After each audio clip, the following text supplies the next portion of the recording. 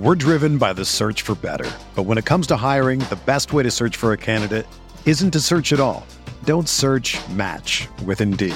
Indeed is your matching and hiring platform with over 350 million global monthly visitors, according to Indeed data, and a matching engine that helps you find quality candidates fast. Ditch the busy work. Use Indeed for scheduling, screening, and messaging so you can connect with candidates faster. Leveraging over 140 million qualifications and preferences every day, Indeed's matching engine is constantly learning from your preferences, so the more you use Indeed, the better it gets.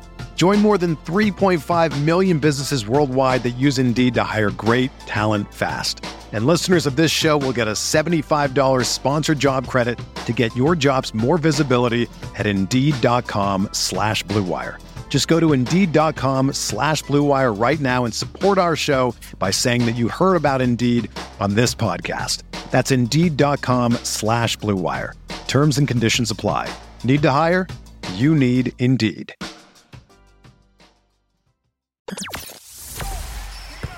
The hottest Knicks tape you'll find online. Knicks all day. We bleed blue and orange. This is Knicks Fan TV, your one-stop shop for the ultimate New York Knicks fan experience. Throws it down. News, rumors, debates, post-game live streams featuring live callers. Let's go Knicks, baby!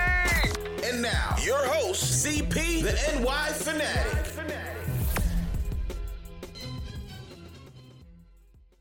We have our first guest of the afternoon here.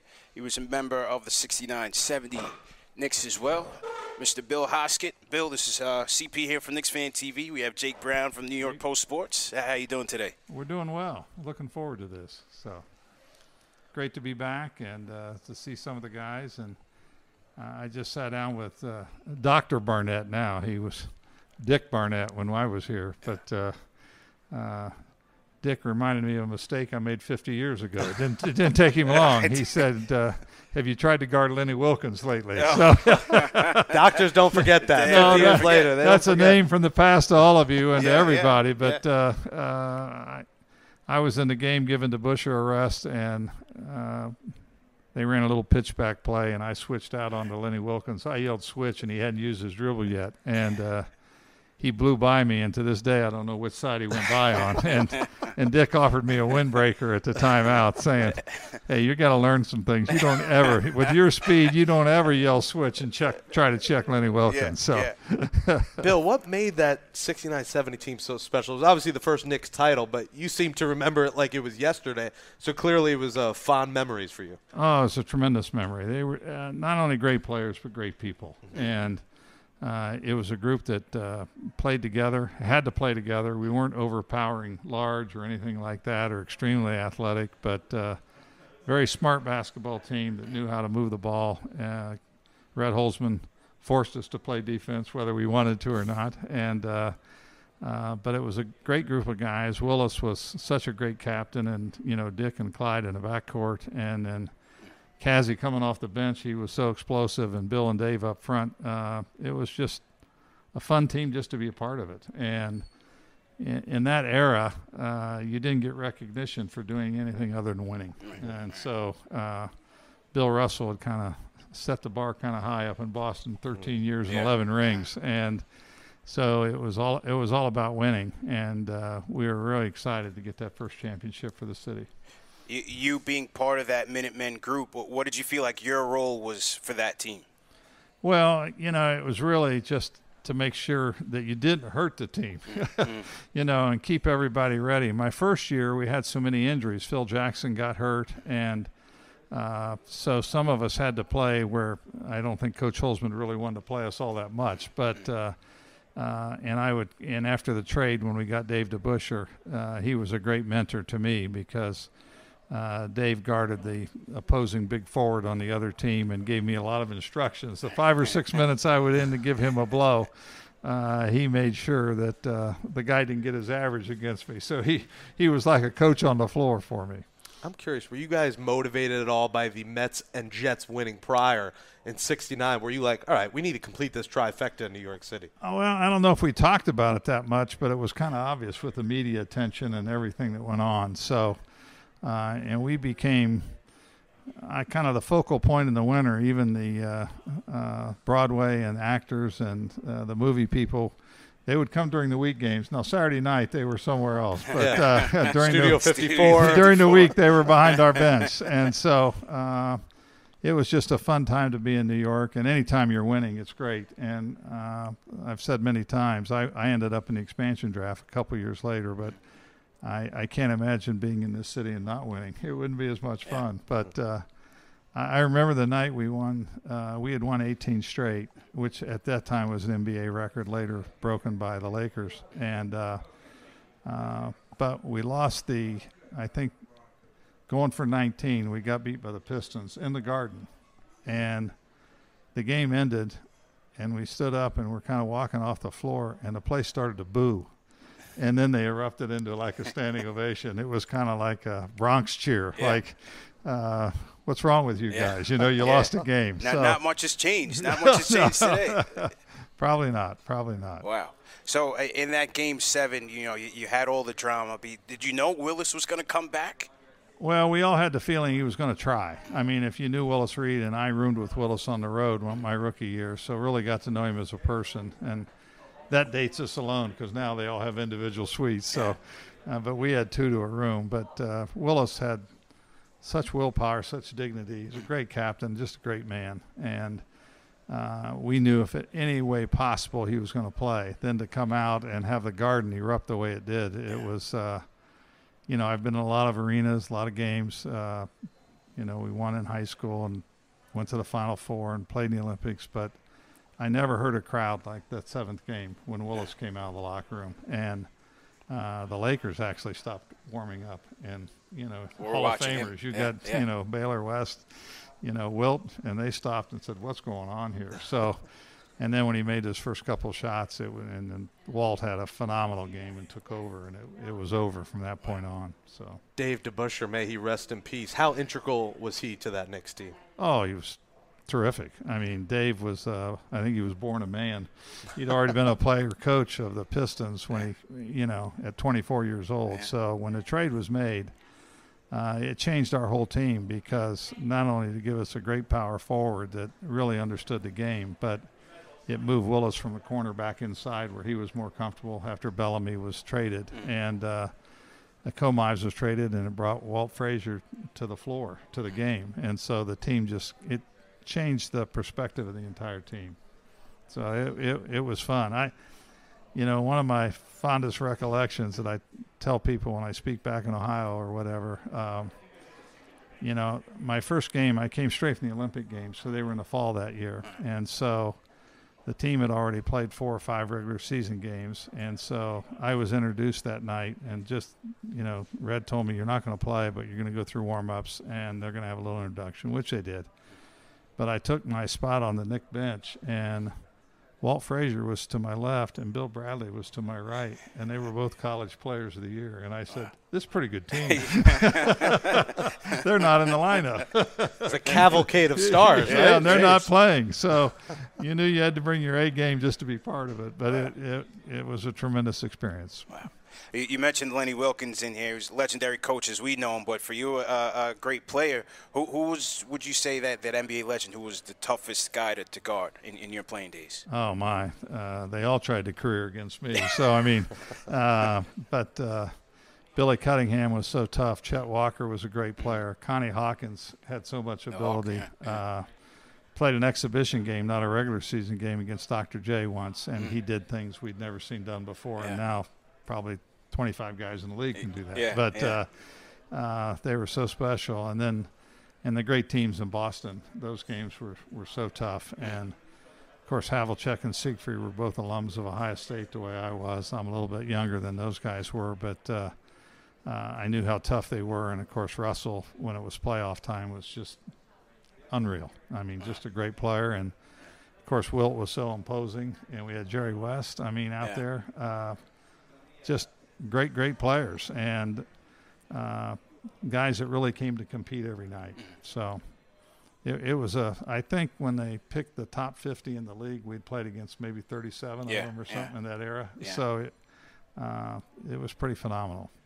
Wilt Chamberlain. That's all I need to say. Like, that's it. may he rest in peace. Like, what was he like in covering Wilt Chamberlain? What was that like? He was a monster. I mean, Wilt was. People forget how strong he was. They call him Wilt to Stilt and all that, but later in his career, he had really bulked up. And that the year that we won the championship, the first one in '70, Wilt had torn his patella tendon during the year and said, "I'll be back for the playoffs." And we played him a regular season game toward the end of the year, and he had just gotten off the universal weight machine, which they used at the time, and came in our locker room before the game to talk to Willis.